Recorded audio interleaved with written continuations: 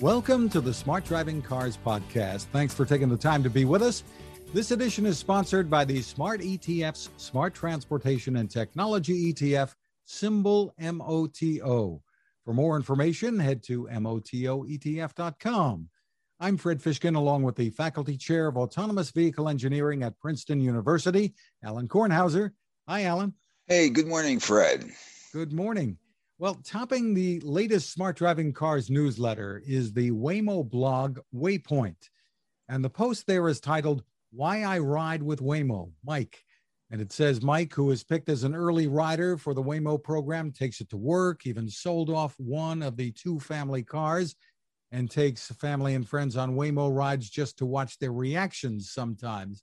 He also says the Waymo driver, the autonomous system, like human drivers, has a bit of a personality with all of the rides being slightly different.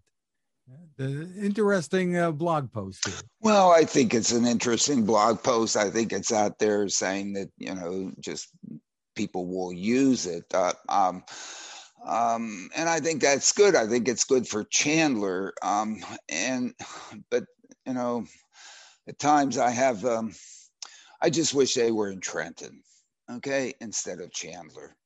I guess that's kind of my key. Of course, why do I want Trenton? I want all this to be brought into something that I'm interested in, as opposed to something somebody else is interested in. Of course, I'm total narcissist on this one, I guess, and people might be getting tired of it. But Chandler is a fantastic place for Waymo and others to test these vehicles. And as we've said several times, and I hate to be repeating it all the time, on this blog and in the Smart Driving Car e-letter, and maybe people are just getting totally tired by this. We don't want to be Frank Sinatra in the development of these things. We don't want to, as GM, I think, put their pinky or their toe into that water at one point, said, hey, we're going to go to Manhattan and do this. And it took them about 12 seconds to realize, oh my goodness, is that going to be a whatever poop show or whatever? And luckily they backed out of that. This is not Frank Sinatra. Let's find the toughest thing to do and let's do that. Or let's make sure it can drive in fog, or heavy snow when Governor Murphy in New Jersey says, hey, everybody stay home, but the autonomous vehicles will be out there, the level 5 SAE vehicles out there leading the way. Come on, that's not what we're trying to do. And maybe later on we'll even get to the little thing about the guys trying to develop a quiet supersonic aircraft, business craft, will back off and decide, not to do that one, which they have. Yeah, let's try to do this. Let's try to. They're trying to show people in Chandler that if you run the numbers, this is a good idea.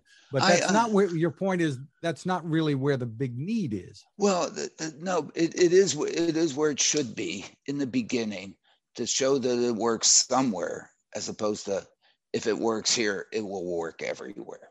The Frank Sinatra thing was, hey, you can do it in New York, you can do it anywhere, right? I mean, that's whatever the cliche was with respect to that. But here, no, that's not. I mean, sure, we can try that. We can go out and see if we can do the toughest one. And then, of course, if you can do that, then everything else is easy. This isn't easy. And we should be trying to do it, of course, make it work in the easiest place. And probably, I guess, certainly one of the easiest, if not the easiest place, is Chandler, Arizona. Okay, why? Because, of course, they probably don't have fog. They don't have snow, I guess. I don't know. I've never been there, so I shouldn't comment. But it is an easy place, okay? And that doesn't mean that achieving it there, you haven't achieved something. This is a long journey in which you have to take it one step at a time. So let's at least take the first step correctly, and they have done they have done a great job in doing the first step correctly. The problem with Chandler is there's a 2% of the family, only 2% of the family don't have access to a car. And I don't know what the number is, like another 12 or 14% have access to only one car. So Waymo is out there with this technology trying to compete to get people to use it. They want to make it a business. That means you have to put a product out there that somebody's going to want to buy, decide to buy, not told to buy. And they're going to compare it to what they've been using. And that means comparing it to having a private car available to you. Now, I'm a big fan of level 5, level 4, or really driverless cars. But for them to really be better than a car that I have sitting out there, 80 feet from me, that is waiting like a little puppy dog, just wanting to do whatever it can for me. That is a big competitive hurdle, an enormous competitive hurdle.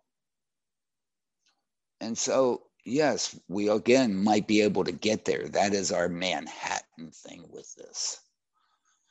But my goodness, maybe we should look at the potential customer set here and say, hey, Kornhauser, for whatever reason, has been able to have a car, 80 feet away, just waiting for like a puppy, to just do whatever pleases them. But maybe for some other people, geez, they really could use what Waymo has developed today. And as they look at their options, my goodness, I want to do that. And if they can give it to me affordably, and it can do that, and I can go to get a better job, or I can go to the synagogue, or I can go to the library, or I can go play basketball, or I can go do all those other things. And as I look at my options of how to do that, man, they're out there on top. They're buyers. I mean, that's what consumers are all about. We as consumers, we look, at some point we're all rational in our own rationality, and we decide, we're going to buy that. And we reach down that pocket as far as we can and grab as much as we have and whatever, and we choose to buy that. Now, for some other people who have a lot more, they say, well, but there are constraints, their environment, their world conditions around each of us that have us choose this, choose that. And that's been at least my argument for and a lot of other people's arguments too, for why the market for this is in the Trentons of this world. At least at the beginning. We can get to Manhattan, maybe. We can get to the well-to-do people in Chandler or the places. But in Trenton, more than 60% of the families who live there have access to at most one car. So maybe, and the number of zeros, I think it's 16. You can look it up. Okay, 16%. There is an enormous number of families who their option is what? Walk. Now, if you're only going to the second floor in a building, then whether or not you take an elevator or you take the stairwell, pretty much of a toss-up. And if they don't even give you an elevator, who cares? We'll walk up one flight. But if the things you're trying to go to are in the 14th floor, there better be an elevator there. Otherwise, you're taking the stairwell. So from a consumer choice perspective, from an individual perspective, facing what they'd like to do, stairwell or elevator, it's pretty easy. Waymo comes to Trenton or Fort Argo or GM Cruise. They put that out there.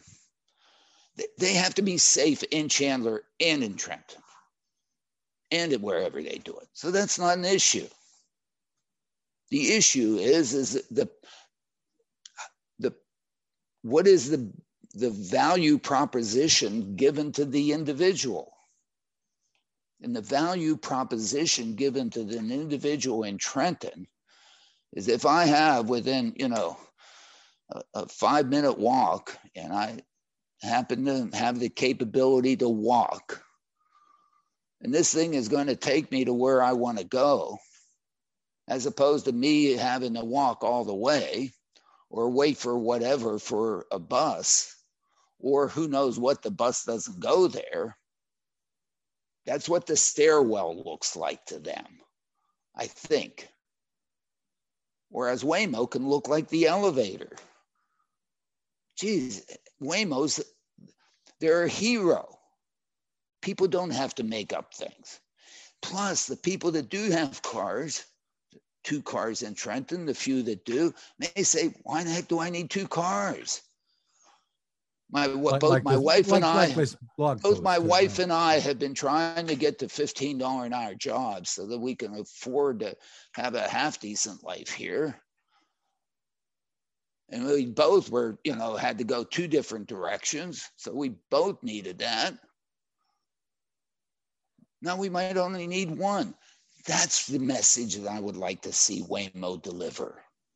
Okay. And as you've pointed out many times, Alan, you use Trenton as an example, but there are many, many Trentons. It turns out, you look at the auto ownership rate in Scranton, Pennsylvania, it's about the same as Trenton.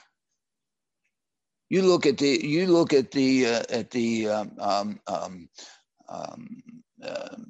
household income distribution. Trenton, Scranton, Chandler. 2 curves look very similar. Where's Chandler? And it's great that Chandler's there. Love it. Nothing wrong with that. Absolutely. Wish that everybody in Trenton would be like that. Wish that everybody in Scranton would be like that. And we know who used to live in Scranton. And we hope he's listening, because he can help. I mean, he can help on this one. He can help not developing the technology, not doing the AI piece of this, not getting the thing that's really expensive. I mean, look at the amount of money that the industry, that this private sector, the soft banks of this world have put into the technology. Why? Because I guess they've seen that there's a business out there for this, and there is a business out there for this. And that business starts in the Trentons of this world, where this thing is so much better. If you look at cell technology, if you look at communications technology, what really made it better? Because it made it better in places that didn't have the copper. They didn't have the copper wire, and all of a sudden you had this ability to communicate without having to put the copper infrastructure in there. Thing went nuts. Okay. Here we have the opportunity, we don't have to build guideways and things like that for mobility. We can use the roads we already have. And we'll get to this later.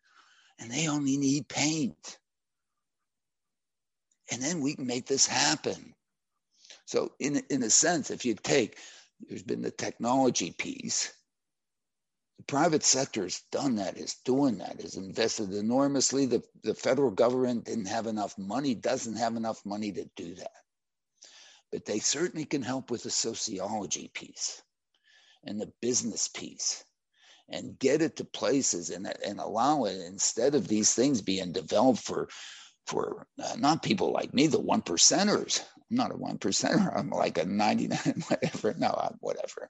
But, for the people that really can use it, improve their quality of life in the beginning, and then have it grow. And then the person with 2 cars doesn't need 1 car. And then it could come to Princeton. Okay? And then it could come throughout New Jersey or throughout the nation. But the place to start the business case is Trenton. The place to get the technology to work is Waymo. Great. And you can say, and we'll talk about it with respect to Pony in terms of, their opportunities. Yes,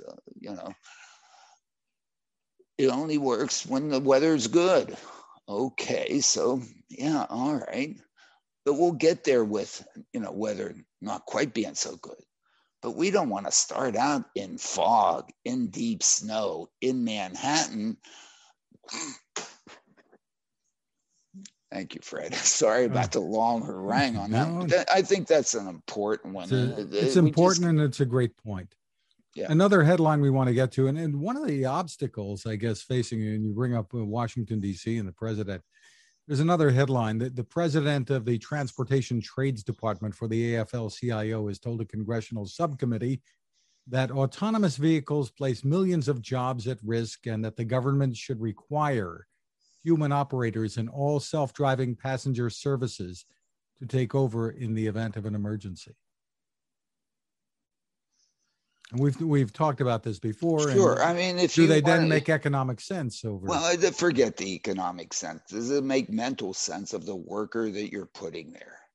I mean, really, does someone want to be a member of a union where the people basically sit around and do nothing and wait, and then all of a sudden are required to break open their shirts, expose the S of Superman, and save the day? I mean, where does that come from? Really? Somebody is a leader of a group of individuals who want to just sit around and do nothing most of the time, but be prepared in the event of some to then be the responsible one to save the day. Think about it. Another headline that you bring up, Alan, traffic control devices, considerations to support automated vehicle deployment. So tell us why this one's important. I don't know. I guess I liked it. I guess is the reason. You mentioned paint a few minutes ago. I know. Alluding to this. Yeah, and what is good about it is the reports explicitly says that it's going to focus on the traffic control devices without talking about the digital infrastructure or connected cars or other gizmos, and really talk about, the things that are important in traffic control. And of course, what I picked up out of this thing is good paint, good road markings, good signs, not things that get to the gizmos. Oh, Fred, I have a gizmo to sell. Here, this thing's going to work. No, go back to the beginning. One thing that has been clear, at least from some of us and many of us, Waymo and everybody included, who have asked for things, the ask has been for good, was for smooth roads, no potholes, and good paint. Those were the important things that we need ourselves to be good drivers. Things that 94 supposedly percent of our crashes involve human misbehavior. The 6% that remain, and of course some of the 94% too, are because, car hit a pothole, I broke a tire, got a flat tire, boom, okay? And, technology is not going to do much. I mean, sure, we need better tires and run flat tires and all that, it's probably a heck of a lot cheaper and easier just to fill the potholes and make sure the road's safe. And guess what? Everybody's happier. You don't even have to have an automated car to be happy about that one, or a smart driving car of any variety. So let's continue to do that. I know it's tough. I know everybody wants to do that. Absolutely, no doubt. Top. Second thing that the only other thing that anybody's ever asked for is paint. Why aren't the lanes marked properly? And why can't I see them when I drive? How could I ever expect a smart driving car to see it? I don't want you to put magnets. I don't want you to put, gizmos, because then I can't see them. But good paint, I can see. And guess what? Every one of these systems focuses on image processing, gives the lanes. And I don't need some, beep, beep, beep, do, do, do, da, da, da, going into an implanted whatever to be infrastructure to whatever, the deconnected whatever. Give me a green light, a red light, and a yellow light that work. Give me a traffic speed limit sign. I don't need it to do, da, da, da. You can go 48 kilometers. Just show it to me. And don't put it behind a tree. Don't put a stop sign behind a bush. I know you can put a gizmo behind a bush. It'll go beep, beep, beep, and some boop, boop, boop will pick it up. I mean, this is basic, and this goes back to the basic. And if you go to page 12, and then you go to the Huang Tesla crash, and you say to yourself, why wasn't the barrier, the arrestor, not replaced by the California Department of Transportation? Why wasn't there one there? Well, because a car hit it earlier. Chances, I don't know, I haven't gone through and read, but chances that car that destroyed that and probably saved the life of the person that's there, I don't know, maybe, it was hit by a human driver. Why? That diverge point didn't have the paint that's on page 12. And this isn't driver, the title of this. What's the title of the thing again, Fred? The traffic control devices considerations to support automated vehicle deployment. Don't support automated vehicle deployment. This supports human-driven vehicle deployment. And people will hate me to say, level 1 and level 2 of the SAE levels. It doesn't have to go to 3, 4, 5, 6, 7, 8, 9, and 10. It's a benefit up front now. And guess what? Everybody is going to do that 7, 8, 9, 10 will take advantage of that, and they'll do it easier. That's why this one's so darn important. It doesn't focus on, hey, how do I do an advanced gizmo that somebody's trying to sell to me that's been captured by the ITS community and so on. Just the basics. This is a subtle one. And, again, and that's why I like it so much. Another story to touch on here, Alan. Chinese startup Pony AI, you mentioned this one a little bit earlier too, has received approval to test driverless vehicles on specific streets in Fremont, Milpitas, and Irvine, California. Yeah, and in specific weather conditions. and at specific speeds of 45 miles an hour. The operational design domain is well defined. And that's great. And let's make sure and let's do that. And let's get to work in that. And guess what? Within that operational design domain, even in the cities that they're looking at, there are probably some customers. Not as many as in Trenton. I keep telling them that's where the customers are. Okay. And if you're worried about, oh man, the Trenton, people in Trenton are poor, they won't be able to pay for this. Not true. Just not true. Why? Because if you look at this and you do it right, this is affordable. We know that you have a lot of investment to write off. Okay? But you have the opportunity to build a huge market that will readily write it off. This is still a front-end infrastructure thing. This is why the Biden administration and what's going on in Washington, to get this started, and this started right in the right communities, is that yes, you have attendance on board. You work it out in the beginning. You capture the societal aspects. You get people comfortable with this, so that all of a sudden it does work.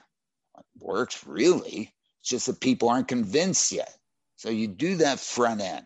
That's like building a building. That's like building a road. That's infrastructure. Because the intent is that then that disappears. And what are you left with? You're left with, okay, writing off your investment. But, you're going to do that over time with a much bigger market. Then you have now the operating cost of the vehicle that, in fact, if you look at the technology and the driver right now costs a little bit. GPS receivers used to be $80,000. Okay. Then they went down. When I first got involved with it, I had to pay $100 FOB Australia up front for one of those things. What's the cost of materials for a GPS receiver in this thing now? What? 8 cents, 80 cents, something ridiculous. That's the beauty of this thing.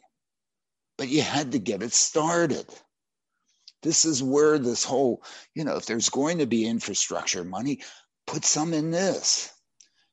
Get the upfront. Get the sociology right. And then all of a sudden, now as we share rides and you do this, then what's the cost? What? 25, 30 cents a person mile. There's no other mobility system that you can put out there horizontally that is going to give mobility to folks at that kind of cost. And then, hey, charge 40 cents. And my goodness, if you have to go out and ask for alms for the poor to get mobility for the poor, what are you asking for? You're asking for 30 cents a vehicle mile, a person mile. A lot of people will line up for that. That's the beauty. We don't need to open the can of worms, but probably the public transportation costs where it exists are a whole lot higher than that. Look, absolutely. One of the good things that was in the New York Times recently, with respect to trying to convince people to get vaccinated. What do you need to report? You need to report cases and hospitalizations and deaths. Not in one category, in two. One, those that have been vaccinated, those that haven't. Read and weep. Okay? I don't know I haven't seen one should never say, hey, try the glove on, see if it fits, without knowing that the glove fits. Okay, I understand. And I have not seen these numbers, but maybe I would make the same mistake as was made in the O.J. Simpson courtroom. But my goodness, I think if anybody would look at those numbers, if they were published that way, they couldn't run to go get vaccinated fast enough. Okay, so here, put the numbers out there and let people decide. In Germany, they're moving along here. They've agreed to allow some driverless vehicles on public roads, including small buses and shuttles for passengers and goods on predetermined routes. That's passed by one house of the legislature there. They're going to bring it, it's expected to pass fully. So I guess moving along, but again, it's the operational design domain and very clearly defined. But what is this on predetermined routes? I don't know. Maybe we need to parse the sentence to see what predetermined route. No vehicle is going to go on a route that has not been predetermined. Okay? I mean, almost by definition. Okay? At some point along the path, it will have to have predetermined that it wants to turn left or it wants to turn right. Now, the predetermination may be, 4 nanoseconds before it gets to the actual, I got to turn the wheel. And so I guess, you parse the sentence correctly in the legislation, everything, But if it's more of a pedestrian concept of predetermined route, that all of a sudden it has to be a bus route. I mean, come on. The advantage of this thing is I have a network of places where this works. And I can choose to go the right way between, where I want to come from and where I want to go to be, all prim and proper without having it set. And now if I have a network of places, I could go predetermine all of the routes that I might want to ever take. Sure, I can solve that. I can have that in the computer. It will be not n squared, routes. It will be n squared times the number of times that there might be a road work here or whatever there, or a broken traffic light there that I may have to do. I can compute all those ahead. But that begins to be a really big number. Who's stuck? Why did that get into the legislation? I don't get it. But anyway, I applaud them, whatever. This is Germany going to do this, right? Yeah. Does it snow in Germany? I think so. Oh my goodness. It's not Arizona. It's not Phoenix, right? It's great. I mean, somebody's wonderful. I love it. It's because in California, the pony, they said only in clear weather. Okay. In the operational design domain or whatever, maybe light rain or something. Well, California's DMV is reviewing whether Tesla is violating a state regulation by advertising its vehicles as being fully autonomous without meeting the legal definition of self-driving. The department did this, confirming a request from the Associated Press. Legal definition of self-driving, I don't know. I mean, we argue about it here. I've argued self-driving is a thing that sometimes the car drives and sometimes I drive. But its ability to go from A to B, from where I want to go to where I am to where I want to go, it can't do the whole thing. Okay, and it's an important thing to be able to distinguish that from when I'm in there overseeing the whole darn thing. Okay, and involved. Because the one thing, the one use case, the one business case, the one value case of being able to go from A to B is that maybe some people will be able to have an adult beverage at dinner. Okay? Because if they do, then there needs to be a driver.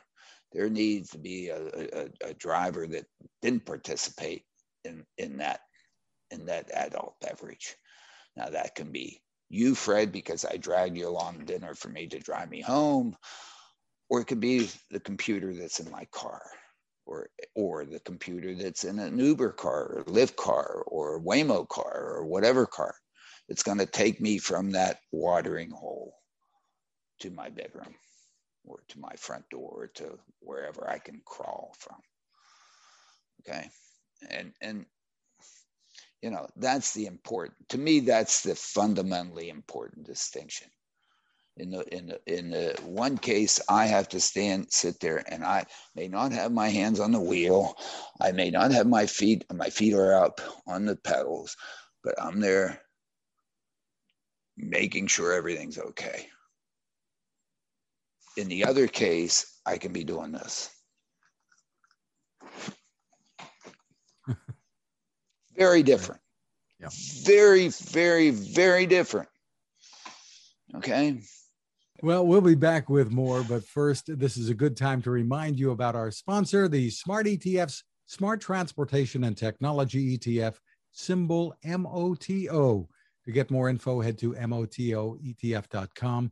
On the website, read the white paper. It's called The Smart Transportation Revolution. It's under the Insights and News tab. Lots of great information there to help you make informed decisions, better decisions about investing. You may know ETFs can be a smart way to spread risk with investments and focus perhaps on a particular category of stocks. That site, once again, is motoetf.com. Alan, this past week, Ford unveiled the all-electric version of the F-150, which has been the top-selling vehicle in the U.S. for something like 4 decades. It may result in much more rapid growth of EVs, many are speculating. I had the opportunity for my Techstination report to interview the chief engineer of the F-150 Lightning. Very happy to have with us the woman who is Ford's chief engineer for the F-150 Lightning, Linda Zhang. Congratulations, Linda, and thank you for being with us. Thank you, Fred. I'm so happy to be here. Well, so there you were Wednesday night unveiling the Ford F-150 Lightning to the world, along with the executive chairman, the CEO, and the UAW VP. Put into words what that feeling was like. Oh, it was amazing. It was literally like a dream come true. And the way that the world headquarters here was set up, with the beautiful stage right out front, with the building being used as basically a projector for everything that was going on, with all the footage of the truck playing, as well as as we were presenting. So it was beautiful, and it was just so lively and fun. We had some of our customers out here, as well as a lot of our employees out here as well. So it was really nice, along with a lot of media. So. Right. And personally, what an accomplishment. Is it of special significance that you're a woman, an Asian American woman who came to this country with your family as a child and a mom? Oh, I'm just so blessed to be able to represent the vehicle and to help, represent the truck, but also the team. We have such an awesome team with such dedicated and passionate people that just love everything about the product and want to give our customers everything that it is. So we bring in all different points of views here with this product, making sure that we get our customers the best of what it is, whether it's, truck usage for towing or hauling, or if it's, tech features with this truck, with, the level 2 driving, as well as leveraging that electrification to provide our customers with more power, more space, and more power, but from an exportable perspective as well. Well, leveraging that battery. The power is certainly shifting towards women in the automotive industry overall, it looks like.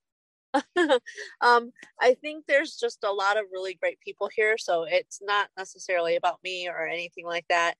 We have lots of different points of views around the team, and we have lots of genders, whether female or male, and include all those cool points of views, as well as different usages of young people, younger folks with families, as well as older folks too. So it's great.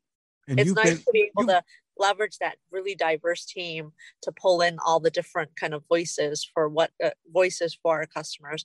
And we've actually done a lot of really great research too. So, and customer clinics to try to take in as much as we can from our customer base in terms of developing this vehicle. I was going to say, you've been with Ford for a long time now. How many years? 25 years. Wow. Working not always in the engineering capacity too, right? You kind of worked your way into that, or? Well, so I am an electrical engineer by trade, and I also have a computer engineering degree and an MBA degree. So for me, I actually started in manufacturing, working with the engines actually, from a manufacturing design perspective. And then from there, as I was at the company, pretty much right after my bachelor's degree, the company actually was really great. Ford's, sent me back to school for my MBA as well as my master's of computer engineering. So I kind of grew into bigger and bigger roles, taking on not only manufacturing, but also engineering from a design perspective, and as well as kind of business roles here too. So business and strategy. So it's been great. Wow. And then there was this challenge of building an all-electric version of the workhorse F-150. And this little thing called COVID in the midst of it. So tell us about the real challenges that you've faced here in trying to electrify a vehicle like the F-150, known as the staple, the workhorse, the everything for so many. Yeah, the F-150 is awesome. And the F-Series brand itself is just such an important icon, right, for America in general. 44 years of sales leadership. So that's what we were building from. And in a way, that was also an expectation that we needed to live up to. So if you think about it in terms of what this product is, at the end of the day, it still needed to be a truck. And we heard that loud and clear from all kinds of customers, that this was something that needed to be able to provide our customers with capability to capability, productivity, and functionality, right? So towing, hauling, all the things that they currently do with the truck, to be able to get their job done, to be able to, drive around and do things with their families, all of those still had to stay within this truck. So that was kind of the foundation for everything. And at Ford here, we've got, over a century of truck know-how in a way. So being able to pull all of that in to make sure that from a durability and productivity perspective, that we were giving our truck customers exactly what they need, but then also building on the electrification to give them even more, right? Electrification opened us up so many avenues in this truck, whether it's performance and that, smoother acceleration and fast acceleration, but also the ride aspect of it too. That's like the first bit that electrification opens up with that near instant torque. But then secondly, if you think about it in terms of a traditional vehicle has a combustion engine in the front, right? Well, with a battery electric vehicle, we don't need that. So that opens up new spaces that our current customers can't have. So for us, we were able to take that space and not just provide a very basic, tiny little frunk to our customers, right? The front trunk. We actually made ours a mega power frunk, and it's literally huge, and that's why we call it mega, because it's wide enough for 2 full sets of golf bags. It's big enough to be able to carry a full checked in bag and 2 carry-ons plus lots of little bags. And not only that, it's sturdy, it's durable with 400 pounds of payload right up front. And we, re-engineered the suspension a bit in the front to be able to handle that payload. So that's the mega aspect of this mega power frunk. And then the powered aspect of it is it's powered. We have 4 outlets and 2 USBs up front. So if you think about it from that perspective, really being able to provide more power for the customer, in a way, we're going to be reinventing the tailgating here, right? It's going to be front gating in a way. And then also it comes with a power open close front hood. So it just like, you can think of it similar to a tailgate, but there was a lot of, different challenges from an engineering perspective to get the front power up and down functionality, so that our customers can, with a touch of a button, or actually we have multiple ways to get in, but a touch of a button, get in and easily load and unload. This was an area that we did a lot of customer research and customer clinics on, and our customers literally helped us design this. They told us, I want this right here. I want that right here. So as a part of that, we actually have a drain at the bottom of this. Again, kind of going toward that whole tailgating. There's a mini bin that's in our mega power frunk. It's not mini, by the way, but it's a bin cubby that's kind of at the bottom of this of this mega power frunk, and it literally has a drain in it. So you can pour ice in there, you can put beverages in there, or if you think about it as a normally a dry and lockable storage area. But if you needed to, you can use it as a wet area as well, right? And let's say you're out hiking and your boots are completely muddy. Instead of having to chuck them in the back of the box and have them, run around, you can put them in the front, in the cubby. And then afterwards, take a hose and just wash it all down. And just amazing amount of space and utility in this. And our customers helped us design almost every bit of it. So that was one of the biggest passion points for us in this truck, and what it's able to provide our customers that current vehicles just can't do. Wow. And then there's all the tech. You've got over-the-air updates in this, meaning continuing improvements as you go along. And there's an option for Blue Cruise, if I understand correctly, for hands-free driving on certain roads. Tell me a little about that, and how attentive will the person behind the wheel need to be with Blue Cruise? Yeah, so Blue Cruise is our hands-free driving. It's basically a level 2 autonomy in a way. And the way that the vehicle is set up is, we have, all kinds of sensors around the vehicle. But in addition to that, inside the vehicle, we actually have an eye camera in a way to make sure that our customers are still paying attention to the road, right? So it isn't, so it isn't like, oh, go to sleep or anything. You still want to pay attention to the road, but it is full hands-free, which is really nice. And it's available on all of the blue zone kind of certified roads. So a lot of major highways, a lot of, even some of the roads. And with Blue Cruise, there's a lot of really cool features, including intelligent ACC with stop and go. So it'll, accelerate and decelerate for you depending on the traffic around you. It's really, really cool. And the team's done a great job with it. And then not only that, the great thing about this product is not necessarily, what we provide the customer at that point of sale, but also the fact that it has over-the-air updates available for the entire truck. So as more developments happen, as more, technology and software become available, we'll be able to provide those updates to our customers and just keep the truck as smart as possible, and in a way getting smarter every day. That's terrific. And you will, I assume, be taking steps to ensure that there's not driver misbehavior using Blue Cruise, so that they don't get themselves in trouble and Ford in trouble along with them. Yeah, we have cameras inside the vehicle to help manage how the eye is positioned and paying attention on the road. So yeah, it's a great little technology. Very smart. So what are your thoughts about the challenge of providing all the capacity the power grid's going to need as EVs grow in popularity? There's an engineering challenge there. You don't want to be charging these vehicles using coal, obviously.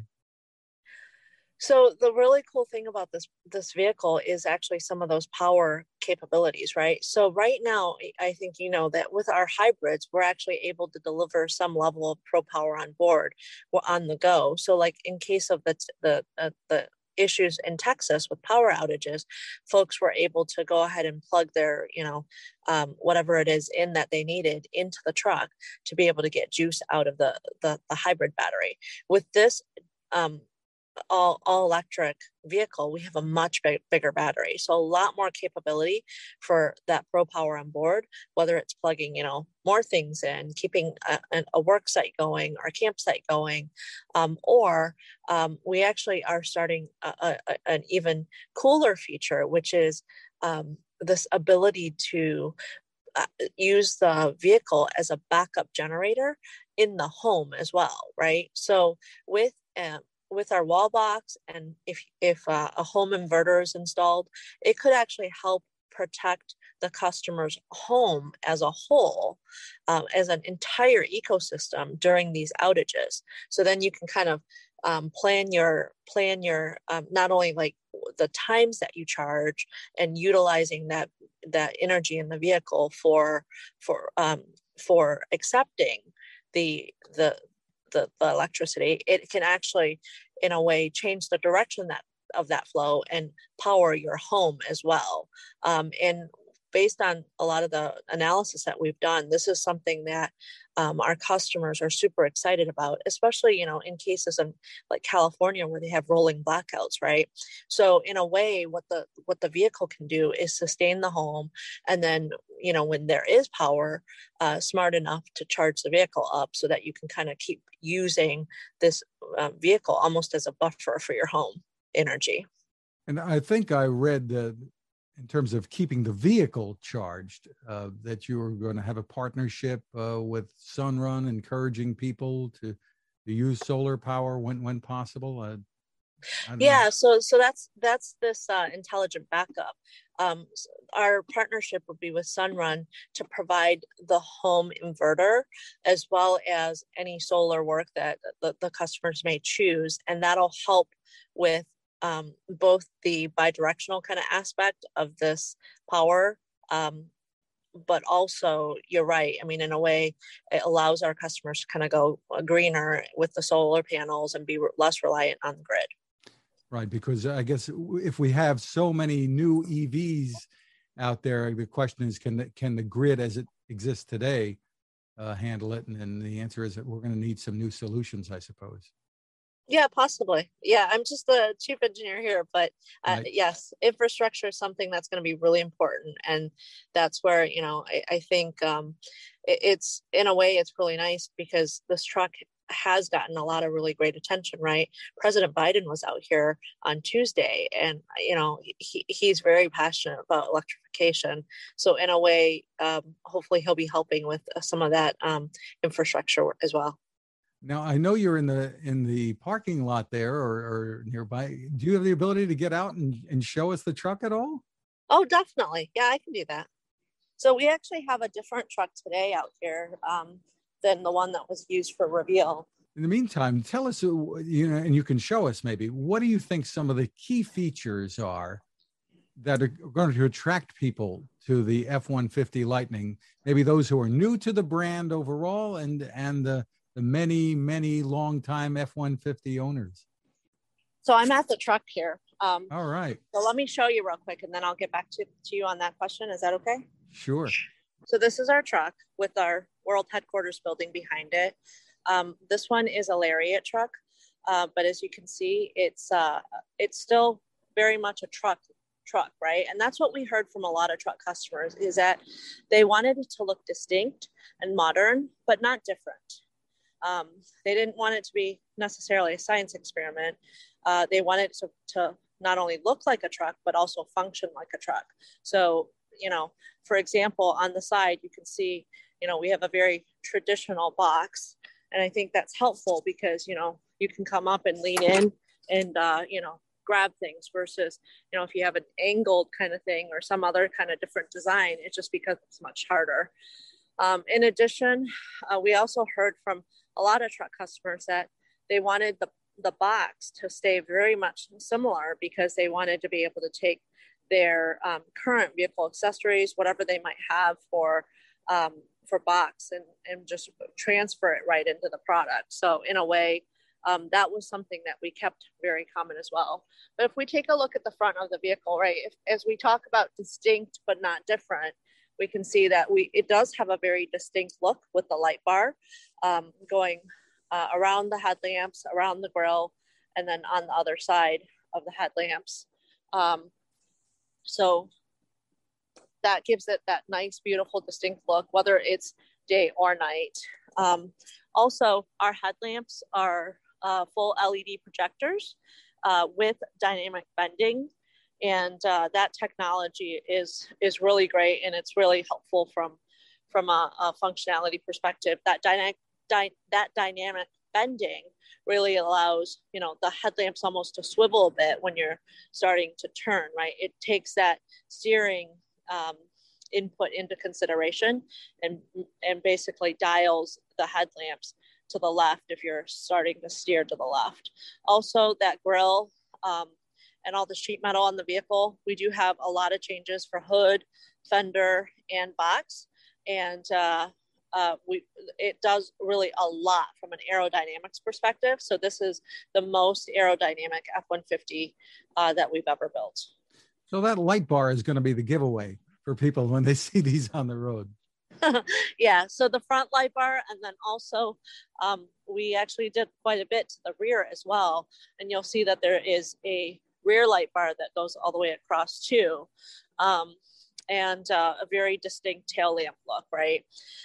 The team did a great job on the Lightning badge with a lot of really cool detail with the black as well as the blue font. So really a lot of exciting stuff and a lot of details in the vehicle, even the wheels, right? These are very, very aerodynamic, but they're also really beautiful and got a lot of detail to them. Linda, the range starts where and goes to where? So the range on the standard battery is 230 miles, and on the extended battery is 300 miles. And that's across the various models that you'll have out there? Yes, yes. And the starting price, just under $40,000. That's an accomplishment too for a vehicle like this, right? Oh my gosh, that's so exciting. We've worked so hard to ensure that we kept costs down in the vehicle, leveraging a lot of the awesome benefits of, having a large company, being able to buy in scale, whether it's, modules or seats or even just software development, right? So a lot of what we talked about with the Blue Cruise, we're able to offer that on a lot of vehicles. So that software development, some of those that work basically in a way gets to be reused a bit in a way, and we leverage that scale, and that's what helps us provide an entry pricing of $39,974. It's very, very, it's a wow price, right? Because I think it'll allow electrification to be adopted a lot easier for our customers. And while the F-150 Lightning doesn't arrive until the spring of next year, people can reserve their spot in line with a $100 deposit starting now, I guess, right? Yeah. I encourage everybody to do that. It is such an awesome product. And reservations started last night right after reveal. And from what I'm hearing, it's going very well. So I encourage everyone to get in and get their spot in line. Ford.com is the place to go. Linda Zhang, thank you so much for taking the time with us and giving us a little tour. Oh, you're very welcome. Thanks for having me, Fred. Alan, Linda Zhang did point out that with Blue Cruise, the vehicle will be watching the driver to ensure attentiveness. Yeah, I think, of course. And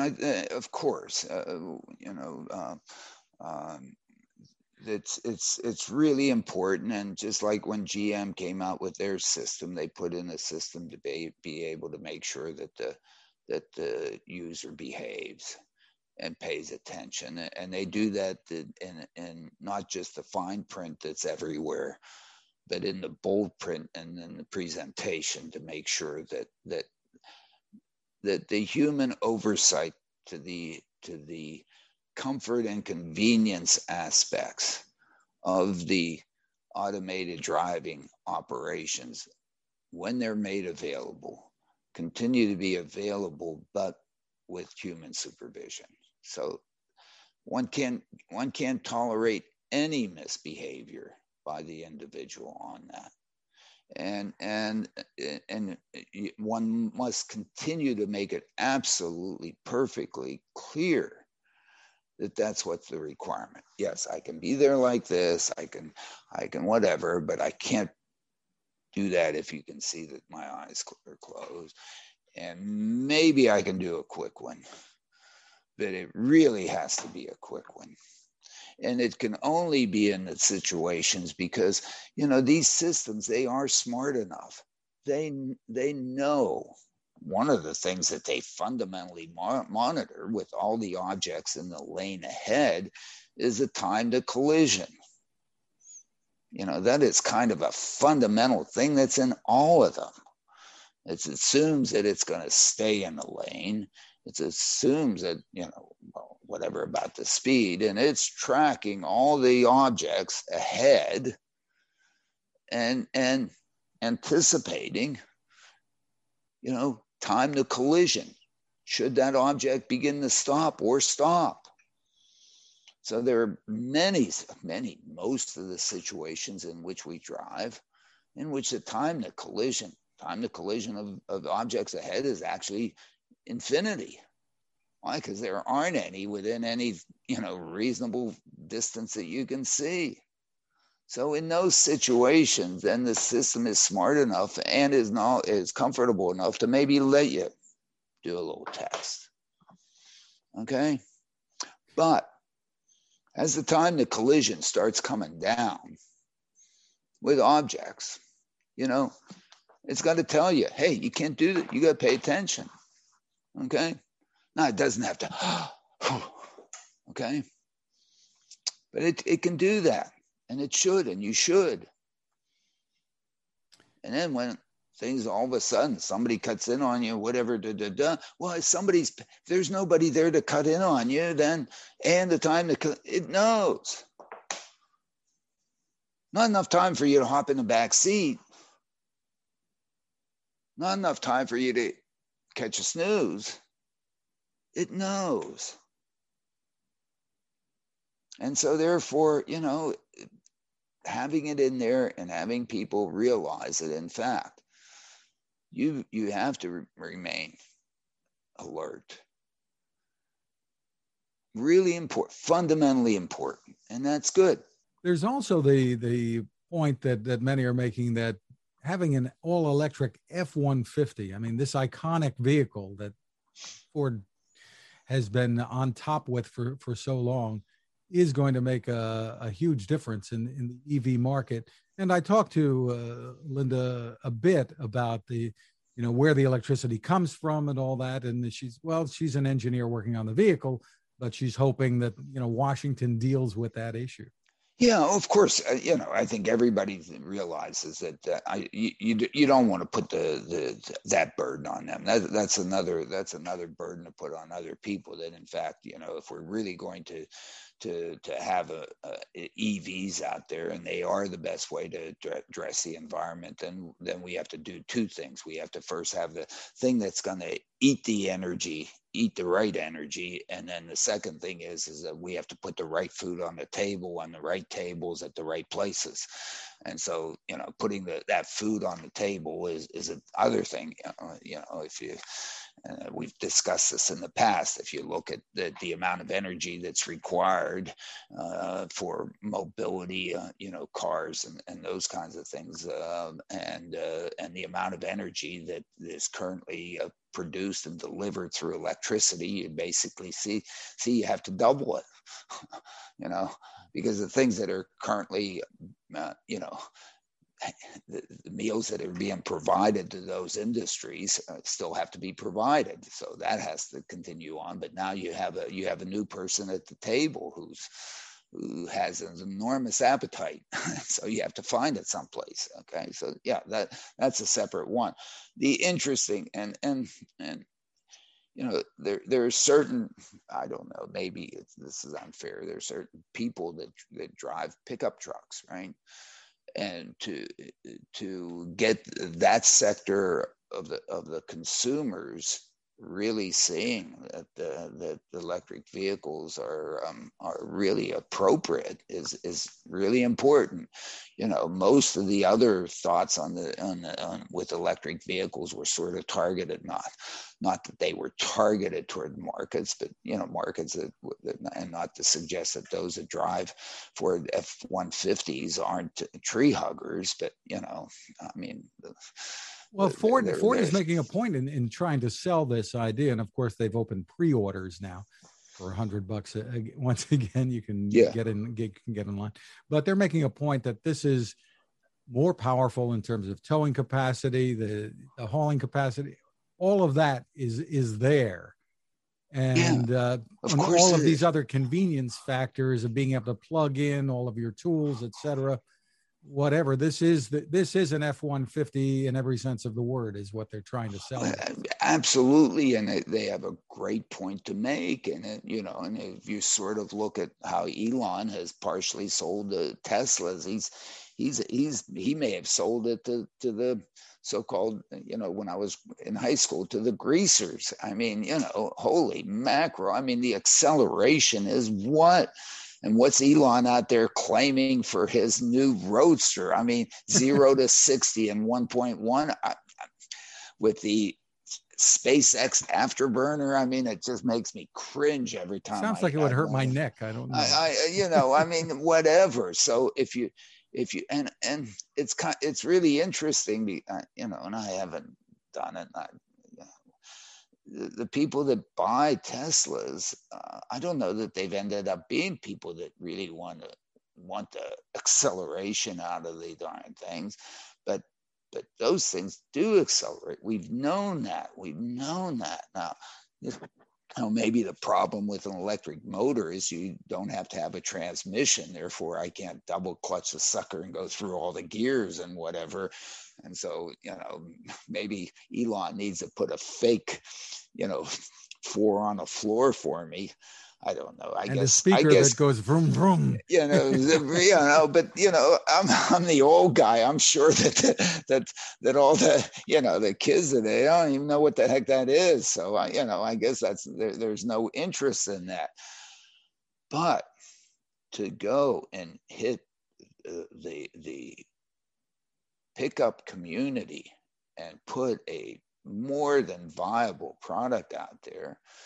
And whether or not Ford was motivated by, again, Elon putting out his Cybertruck, and whether or not, maybe the Cybertruck is going to, in some sense, completely backfire on Elon because of course, the cyber aspect of the Cybertruck is not really what that consumer wants. They want the Ford F-150. They want to be able to plug their other stuff in. They actually use the Ford F-150 to put food on their table, most of those people. And so it's a productivity vehicle. It's not just a show-off vehicle as the Cybertruck may end up being. And it's, I just watched it as a spectator, sort of this whole play evolve between Cybertruck and the F-150. I haven't written, or we haven't discussed it much here, but I think both won't arrive until the earliest with the Cybertruck would be late this year, and the F-150 next year, mid-year. Yeah. But the buildup has been there, and I applaud Ford for coming out with a big buildup the way they've come to with a big buildup. In some sense, maybe encouraged by the Cybertruck. I think they have to admit that they were encouraged by that, and the competition that was set up, and the interest that was set up, and certainly the buzz and the clickbait associated with it. And so it seems as if that what Ford is coming out with is a really practical and in fact very interesting truck that takes advantage of the EV thing and makes the EV thing, really, really sellable and consumable by that community. And, it seems to me that they've done a really good job. They went out with this big production in terms of the announcements over the past week, and I applaud them. That sector of the economy, of the vehicle economy, is going to continue on. People, it's proven, as you said, over many years that pickups are really important, and I think Ford deserves a lot of applause on that, and what they're doing. So it's great. And we appreciate Linda Zhang for taking the time, and Ford for taking the time to be with us. We also want to thank our sponsor, the Smart ETF's Smart Transportation and Technology ETF. The ticker symbol for the ETF is MOTO. And more information is available at motoetf.com. You can find us once again at smartdrivingcar.com, also on Anchor FM, Spotify, TuneIn, Apple, Google, Spreaker, wherever you get your podcasts, really. And you can get your smart speaker to play us too. You can find my tech reports and that full interview once again with Linda at textination.com. I'm Fred Fishkin along with Alan Kornhauser. Thank you for listening or watching, and please continue to stay safe. Thank you, everybody.